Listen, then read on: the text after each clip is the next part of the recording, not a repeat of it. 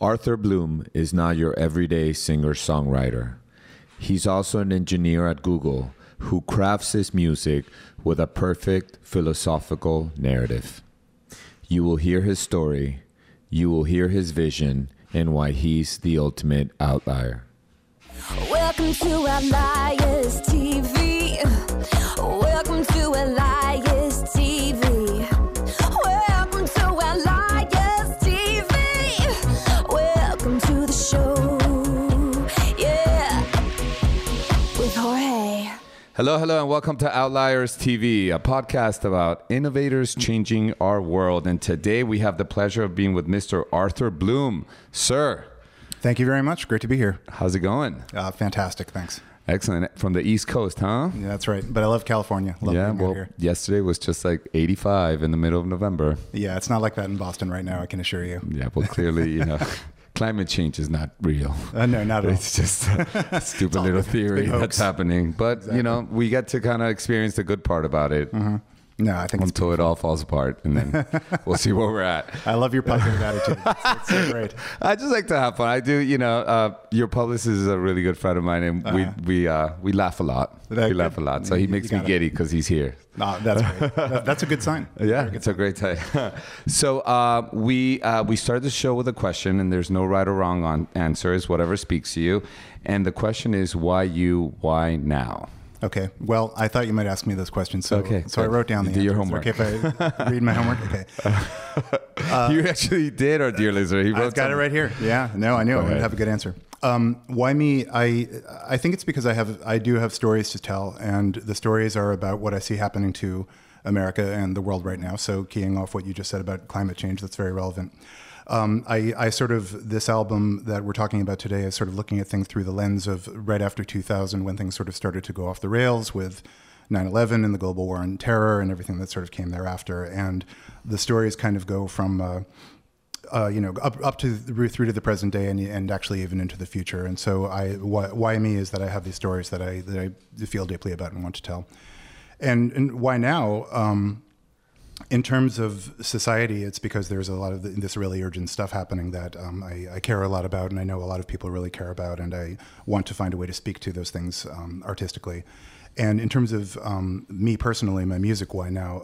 It's because this album is a wonderful turning point for me because I've been in songwriting for many years and written a lot of songs. And this was the moment when I finally found out that the key to making a meaningful album, which was always my goal, like something really worth listening to start to finish, was to make it a concept album and have characters and a story and even illustrations and kind of almost like a little mini movie. And that was what really sort of helped me find my voice for this project and create the work that I wanted to create. And it's all happening now.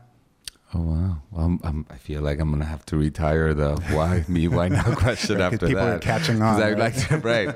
Turns out some people actually listen to past podcasts and have an idea of what's going on. That's right. So thank you for retiring that question. Don't worry. I'm not prepared for anything else. I'm completely incoherent. So it's interesting because you see kind of the body of work of musicians, and I love how they're never so conceptualized from right out of the gate. Mm-hmm. And you're different in that way. It seems like you created a pretty elaborate concept right off the bat. How did that come about?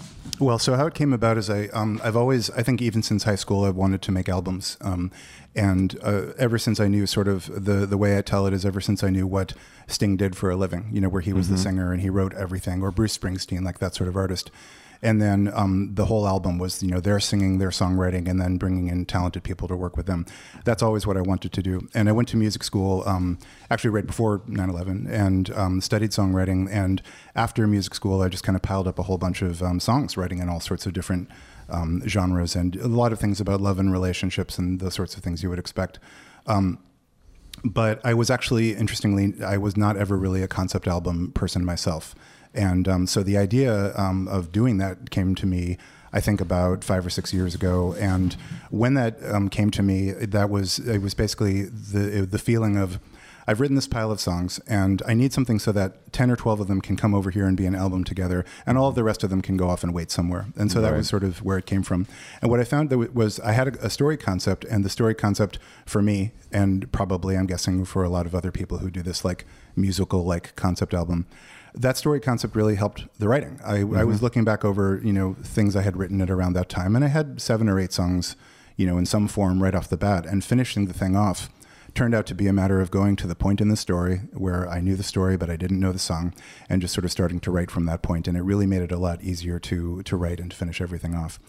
So that's how it came about. And I think another direct inspiration was Green Day's American Idiot, because that album is, it's very post 9/11, obviously. And that album is about the same kind of concept album to my ear as what I've written with this one, in that it has characters. They even have names in the lyrics, and you can tell there's a story, and there's definitely an almost cinematic, dramatic arc to it. But you can't read the plot off the page. It's not like a screenplay. So a producer I talked to once said this is sort of like a light concept album, and that's pretty much exactly what I aimed for originally. Although it's gotten a little bit more fleshed out as we finished it.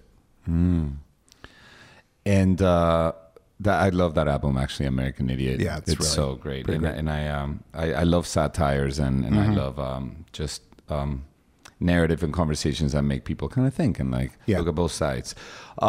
And speaking of both sides, do you think that we're going in the wrong direction? You mean as a sort of a society or a species? Mm-hmm.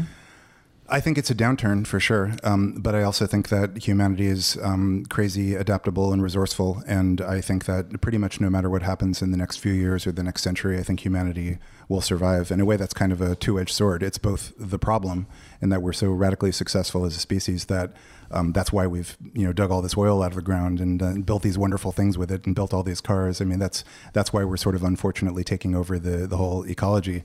But on the other hand, that adaptability, there will always be people who can think and invent their way out of situations. So there will be solutions to the problems that we face now. I absolutely believe that. They may not come as soon as we would like, and the planet may suffer more than we would like as a result of them not arriving soon enough. But I definitely think there's hope for the future, even if this is sort of like a pretty persistent temporary downturn in how things are going. Yeah, no, I agree. And it always seems like out of contrast, then that's when innovation really kicks in. Yeah, I think so. And all these incredible things. Are you familiar with Alan Watts by any chance? I know the name, but I don't remember it from what. He was a theorist from the 70s, and I stumbled on YouTube yesterday, and he talked about if you were to look into a microscope and look at your blood cells, there you would see bacteria in chaos fighting. But that chaos is necessary to create the harmony that is the human body. Yeah. And basically he says, who's not to say that this chaos that we're experiencing doesn't create the stability in the universe? Or I think it does in the long term. I also think that it's I think a lot of people are best when their backs are up against the wall, and I think humanity is actually very similar. It's funny because in the news right now, one thing I notice, since we're talking about the environment and climate change a bit, is that I think it's very hard to get people to understand climate change on a visceral level, it's been slow for people to accept it because it's invisible. It's about these gases that go into the atmosphere and can't be seen, and the effects are very gradual, and you can be worried about climate change, and then all of a sudden it's a snowy Christmas and you're like, oh, okay, it's still, everything's still fine and everything's still normal.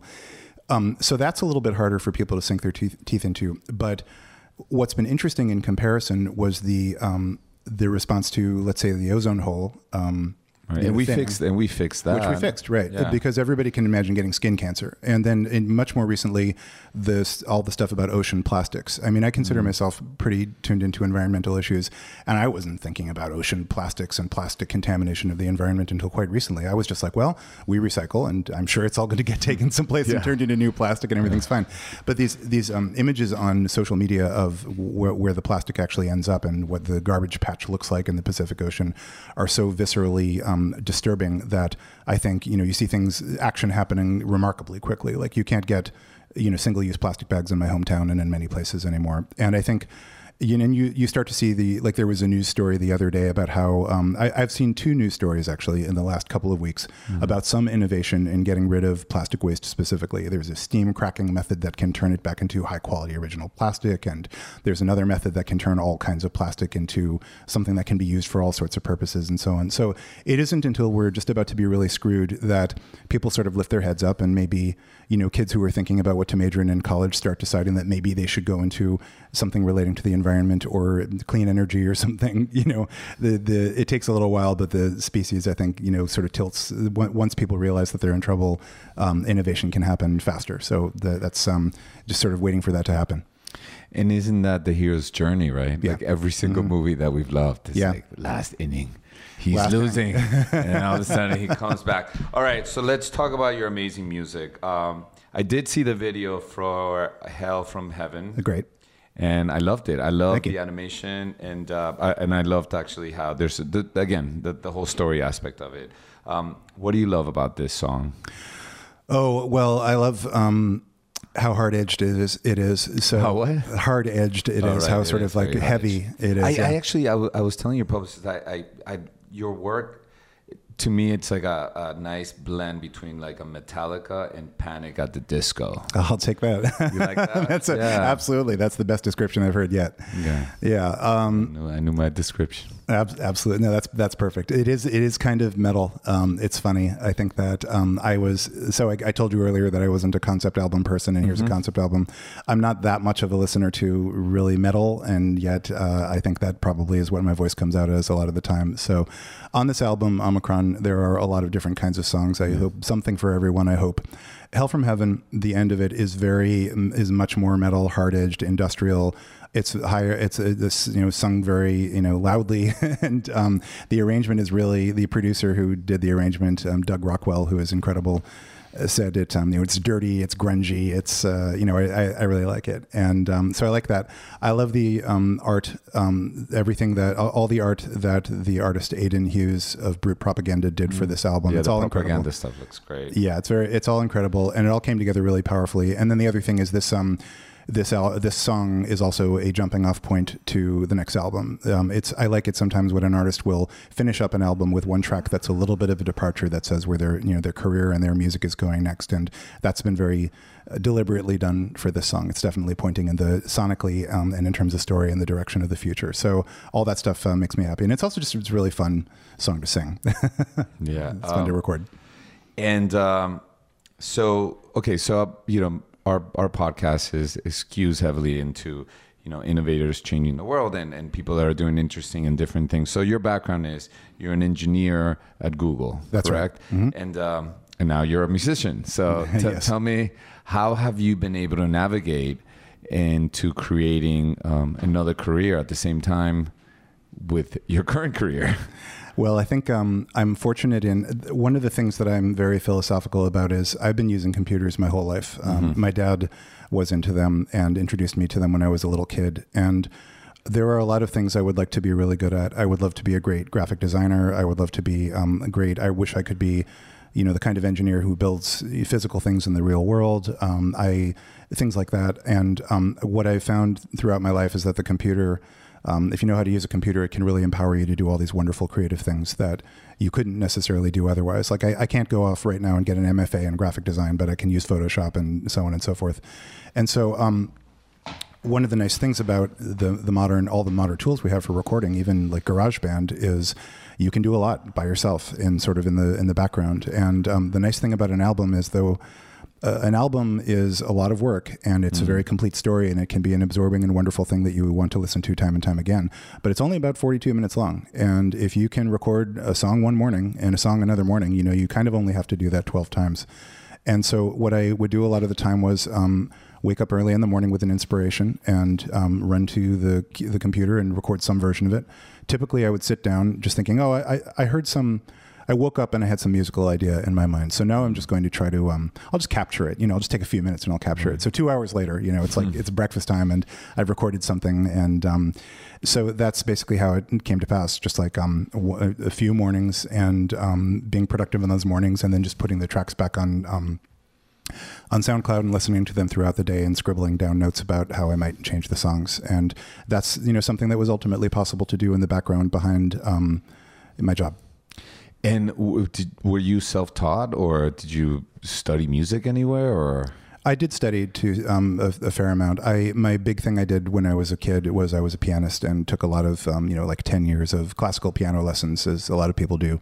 I didn't really get into singing until probably college.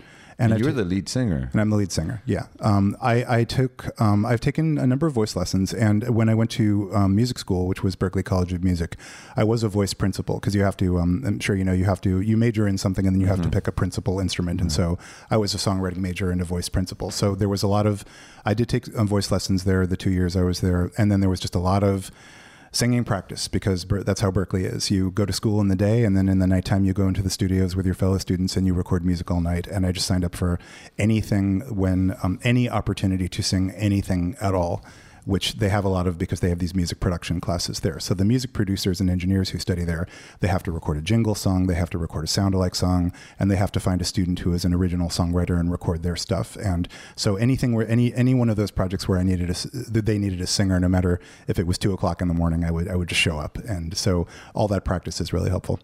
And how did you go from a music major to engineer? Well, so I actually started out as a computer science major, and then I took a break. I went into the industry after 4 years in the computer industry. I was working at a startup in New York, actually, in the late 90s, and I said to myself, I realized I was going to turn 30, which seemed like ancient at the time. And I said to myself, I had wanted to go to Berklee actually since high school, and I said to myself, if I don't do it by the time I turn 30, it's never going to happen. So somehow I broke away from my career and went and did it, and then found my way back into the computer industry pretty quickly after that. But the songwriting continued in the background, as I said earlier. It's amazing how technology is completely merging with the arts, and we see it now, like all the, even the Oscars now, all the nominated movies, it's like all tech money from the Netflix and the streaming companies. So, I guess with technology, it's almost like we can just do more, right? Yeah, and I think streaming is a great example. I'm not a super duper heavy TV viewer, but I've been starting to dip my toes into the golden age of streaming, if you will, and these various shows that are popping up, and it's amazing. Hulu, Amazon, Netflix, obviously. HBO, the diversity of the stuff that's being produced, it's really wonderful, and it's democratizing. It's sort of like, if everybody in the world can pretty much slap together a pretty reasonable sounding song with GarageBand, then that's really great. It's really democratizing, and it gives a lot of people's different ideas and talent a chance to shine. And I feel like the streaming, is the same way. This technology opens up the channels, and all sorts of people can contribute old art in new ways and find new art as well. And create just quality content. Yeah, and it is amazingly high quality content, absolutely. For, cheap, and for much less. Much less. Quality content for much less. And, okay, so I want you to dream big, right? Where would you like your music and your band and this incredible initiative of craft to go? Well, that's a great question. I would like to, I have... this is your dream board moment. Dream board moment. I would like to bring my music to large audiences, both online, downloading, making music available, and also to perform in large venues, and to really have a wonderful live performance experience that people can really get into. And I have written 2.5 albums. So there's the one that's already been released, Omicron. There's the second one, for which that's why I'm in Los Angeles today. We just recorded it yesterday in Burbank. And then there's a third one that's it's only about a third done, but there's a couple of songs that I know where it's going. I know most of the plot. And so I'd like to finish that arc. I'd like to have people really enjoy getting into it in this sort of multimedia way, which you can see if you go to the website for the album. It's okay for me to mention that. Absolutely. That's kind of the point, right? Yeah. All right. So if you go to nowherenation.net/Omicron, that's the name of the album, or even just go to nowherenation.net, it's meant to be a sort of a musical and a visual experience. You see not just the art, but also for every song, there's a piece of art, and it's animated. And if you click on the characters, you hear their thoughts, and then the lyrics are right there. And what I want to have happen is, whether you have the time to do that, or you simply listen to the songs, either way, I just want people to be really captivated and sort of get into the world of it. If you have time to listen to the whole album and you can feel the sort of what's meant to be like the mini movie arc of it, then that's great. And if you don't have that time, then hopefully you can get into a couple of the individual songs. And I'd like to really get some, find some audience of people who are super happy with it and perform in large venues for those people and just kind of grow the audience over time. And since you work at Google, you could use your whole system of analytics and call up your friend and get it everywhere. In theory, I know some people who did that very effectively even before Google was a thing. So yeah, absolutely. Yeah, it's just it blows my mind how digital marketing is just is not only huge, but it's also changing within itself. And but I think creating content that's different and in a world where there's so much noise, I think the one sticking out is the only way to go. Yeah, I think so. And it's funny because when I originally wanted to illustrate this first album, Omicron, I didn't do it. I actually did not do it with any marketing purpose in mind. I just liked this artist. A lot of people who are around my age remember this person because he did the Aiden Hughes, because he did cover art for this band KMFDM, which I'm not particularly, nothing against them, I'm just not particularly a fan of them. But I remember the art, and a lot of people who were sort of into music at the time were like, yeah, that I remember those videos from MTV with this incredibly lurid propaganda poster style art. So I was like, well, maybe he's still around. And I found him, and he is still around, and he liked the project, and we worked on it together. And all that was just because I thought it would be cool. And it was only later that I realized that this art, both in and of itself and also the way that it can be animated and help tell the story online and in YouTube videos, was one of those things that can kind of really help make it stand out. And so that was nice. Another interesting reaction that I got to this material very early on as I was talking to people about getting some help producing it was I sort of got almost a wistful reaction from people who do a lot of studio music. They were like, oh, you want to do a whole album? Like, not that other people aren't doing whole albums, but they were like, oh, you want to tell a story start to finish, like something substantive. Oh, that's kind of nice. You get kind of tired playing beats, like, 8 measures of loops at a time. And that's a new thing. I mean, yeah. And I think even I've heard that creating albums are even archaic in a way. Like people are just creating little singles and then, so the idea, but I don't think you can be creating a whole body of work of an album. Yeah. And I think that where I go from here, there may be some things that are just singles. There may be EPs. There's a lot of different ways to do it. But it has been. There are people I know who have taken the time to really invest and kind of hear the whole thing start to finish, which is kind of like what people used to do. Like you'd get this new album from an artist you liked, and you'd put on the headphones and listen to all 45 minutes of it start to finish. And so, not like I say, not everybody has to do that, but it's another thing that I think kind of helps the project stand out. Nice. So let's switch gears here a little bit, and I wanted to ask you: do you have a spiritual practice? I do not have a spiritual practice. Oh, really? Really? My meditation. I showed you my meditation. Oh, I meditate a little. I definitely. Yeah. Do you know a book called 10% Happier by Dan Harris? Yes, I do. Okay, I love that book. So no, I don't really have anything spiritual that I do, but I like that book a lot, in particular because, as you know, Harris was just like one of these people who comes to meditation with thinking it's the sort of like that's a BS mysticism, practice. Right? But and then he was converted, and he was sort of like, okay, I was an arrogant skeptic, and now I believe it makes you 10% happier, and point to something else in the world that makes you 10% happier. So no, I do, and there's a kind of I don't actually know how you say this word, metta. Yeah, metta. Right. That's my favorite thing. I've been using that word the whole week. Really? No kidding. Yeah. And I'll tell you what. Well, since you were saying about getting into some shows, I'm destroying your mic here. I just started watching The Morning Show, which is the new Jennifer Aniston, Reese Witherspoon show. Okay. And it's very meta because the whole show, I mean, I'm not going to spoil it, but it's basically these two women, they're in their 40s, with a really relevant topic, which is the whole Me Too movement, right? Oh, okay. And how now diversity is a thing. So they have a shot and they have stardom, which they're played by two women that are also in their 40s. One of them is 50. Mm-hmm. So it's very meta because it's like the subject matter. It's like art imitating life and life imitating art back to back. So I love that. And then there was a couple other things that happened this week, but it's been an ongoing topic where it's amazing when you notice it. Mm-hmm. Yeah, it's a word we use frequently. And obviously, listen, and it seems like the the cornerstone of your work is to really make people think, right? Yes, I think it is. I mean, it's kind of coming from two different angles.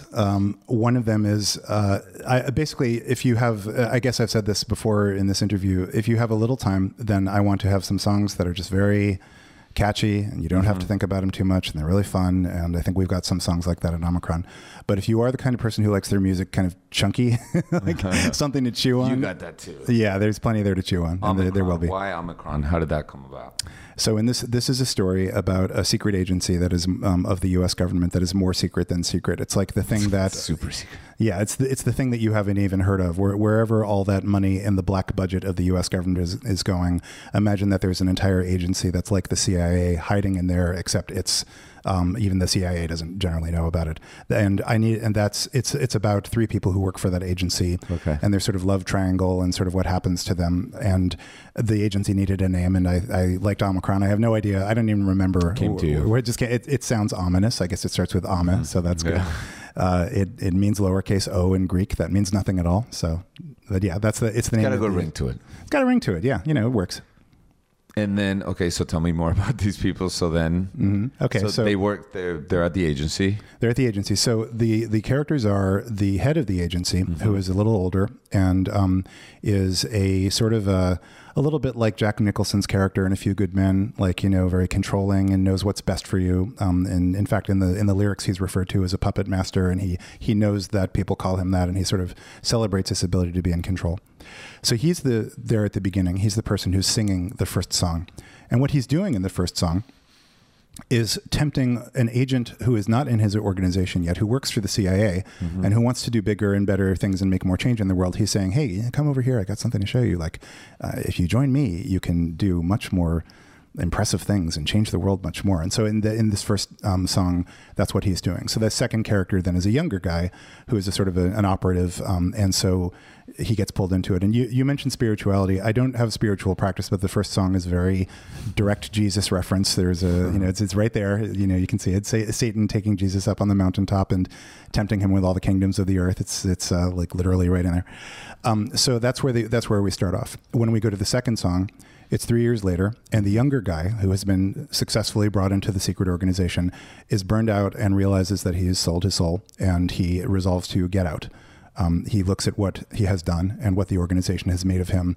Sort of like, the thing about boiling a frog. The frog is in the water, and the temperature gets hotter and hotter, and the frog doesn't know to jump out because it's also gradual. That's what's happened to this guy over 3 years. He's ended up doing things he never believed he could do. In the third song, he still over there in the field of where the agency is operating in North Africa. He meets an assassin, a sniper, a woman who is around his same age, and they fall for each other. And they both have realized that for their own different reasons, they're tired of Omicron. They don't want to be it in anymore, and they resolve to leave it together, which is not a simple matter of just saying I quit and giving 2 weeks notice. It's like the implication is that that's the kind of thing that could get them silently killed or something like that. Like if you try to leave Google. Yeah. Oh, yeah. No, I'm telling you. No. Oh, yeah. My opinions are not those of my employer. That's very meta.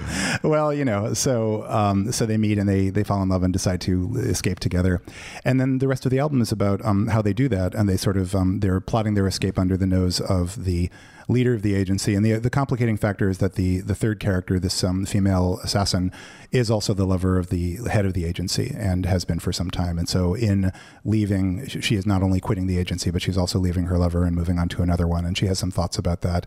And that's that all sort of plays out. And each character, it's a little musical like. Each character gets a song. There are some songs that are 2 of them or 3 of them talking to each other. And so that's kind of how the plot unfolds. Wow. I can see how you're an engineer. That's pretty well crafted. Intricately constructed. Yeah. Well, one thing's kind of interesting is I love screenwriting, and I don't. It feels like a screenplay. Yeah, it's meant to be like a mini movie, like a screenplay. I don't know if I have never written a screenplay, and I don't know whether I ever will or not. But the funny thing is I have several books on screenwriting, and I love these books. Like Sidney Lumet's book, for example, just to move my cheese.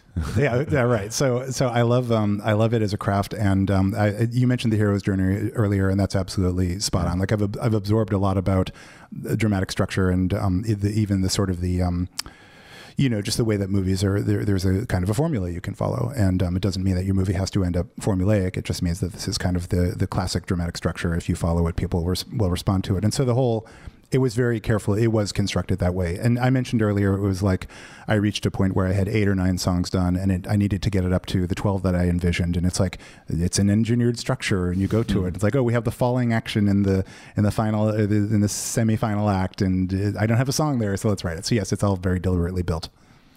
So Arthur, I want to ask you, so what kind of advice, what would you tell somebody that had a passion project that was extremely involved, obviously, in another career, as far as the steps they need to take to fulfill their dreams? So I think the first thing you have to do is just take it seriously. There's a sense that I've suffered through, and I think I'm guessing a lot of other people have, where if you're going to do something that is off the beaten path of what you've been doing with your life, you almost want to go to somebody else and get that idea validated. And for me, it was like, can I really sing? I mean, sure, I did a lot of college a cappella or whatever, but can I really sing my own material and sing it convincingly and so on? Is that something I can do? Are my songs any good? Are they good enough yet? What is the world out there like for people who are trying to make albums and get an audience for those albums? And to some extent, you kind of seek answers, and you want somebody to kind of tell you what to do. And I think you see this a lot in people who kind of want to do something, but they're sort of hovering around the edges of it. I have this at work sometimes, like somebody is thinking of getting into a different job in the computer industry, and they say to me, oh, I really want to learn this programming language. I should do that at some point. And I'm like, why don't you? I know this programming language. It's going to take you about a week to become fluent in it. It's very easy. And they're sort of dancing around the topic. And so the first thing you have to do is you have to say, this is this is what I do. It's like one of those books like Paul Arden type books that I love, where it's like, okay, you want to be a designer. Or let's say, you want to be a designer, or let's say you want to be a photographer. Okay, you print up a business card and it says, Arthur Blume, photographer. And you just start handing that out, and presto, you're a photographer. So you have to choose that you are going to take it seriously. And I think one of the take it seriously and take action. And take action, right? Don't just talk about it. And people talk about a lot of stuff, but people ultimately, if people want to do something in life, ultimately they will find a way to make it happen. And so if you aren't making it happen, then you have to question your commitment to it. So there's that. And then I think you have to look on it as especially this kind of creative thing. There was a little bit of a turning point for me. And it was around a time that I was doing something a little bit entrepreneurial at work, in a sort of a special place that Google has for doing more entrepreneurial startup-y type things. There was a moment when I basically said to myself, this music thing is not a hobby that's struggling to become something. It is my second job. And it may or may not be good enough to be, it may make money, it may lose money. It doesn't matter. The point is that this is my second job. This is the job I have assigned myself. It's one of the things I was meant to do. So you have to take it seriously. And then the other thing I think you just have to do is a couple of other things. Work incrementally. And one of my favorite stories about that comes from when I was in college, and we had a visiting lecture by John McCulloch, I think is his name, or David McCulloch. Yeah, David McCulloch, who writes these gigantic historical books that are like 600 pages long. And at some point, somebody, it might have been me actually, raised their hand and said, I literally don't remember. Somebody, it's big of you to admit that. Somebody raised their hand and said, how do you do it? How do you write these 600-page books? And I think it was me. And I was expecting some kind of elaborate, like magical answer. And he said 4 pages a day. Yeah. And there you go. 4 pages. Little by little. So you have to do some all the time. And lastly, get help, ask for help. Just go to people who know things and ask them. And that's really a huge part of how this whole thing started. I started taking my music more seriously when I talked to somebody I went to Berkeley with who really has made it in music and is a Grammy winning mixer. So he gave me a bunch of starting advice. I talked to somebody I know who's a very successful composer. He helped me find a producer. And even conversations that I had that led nowhere, every conversation taught me something about the direction I was trying to go in. So talk to people, take your dream seriously and start talking to people and just say, look, this is what I'm doing. I'm remembering now, there's another quote that I absolutely love from Stephen King. At the beginning of the novel It, where there's a character who's unfortunately just been murdered. But his partner is grieving and is talking to the police about why it was that they moved to this typical haunted Stephen King town, Derry, Maine. And exactly, like, why did you move here? And the grieving partner says he had this unfinished novel, and we moved here, and he loved this stupid little town, and he really perked up, and he told me that he was going to finish his novel. He was busting pages, and he said, no matter what, it may be a terrible novel, but at least it's no longer going to be a terrible unfinished novel. And so I think that's the first, you just have to say, this is my intention, I'm going to do it. And I was looking in my like journals earlier this morning, just like thinking of things to say today and looking back from 5 or 6 years ago. And it was like, yep, I'm going to create an album called Omicron. And it was the day I decided I was going to call it that. And then I just sort of like opened up another browser tab and looked at nowherenation.net/Omicron. And I was like, wow, there it is. So declare your intention and fulfill it and take it seriously. Because you have to, because you can't count on other people to do that for you. Yeah. Well said. Amen. Oh, thanks. And you know what else? And to add to what you're saying also, don't pay too much attention to the narrative in your head that thinks you're not good enough, right? Maybe no attention at all. Yeah. Just keep doing it. And I think a lot of times people, they have that failure to launch because they think either their voice or their work needs to look a specific way. And it's like, no, just do it. Just do it. And some people are going to love it and some people are not, but at least get in the game. Yeah, and you can't judge your own work either. It's so funny. You notice this, like when you're a vocalist particularly.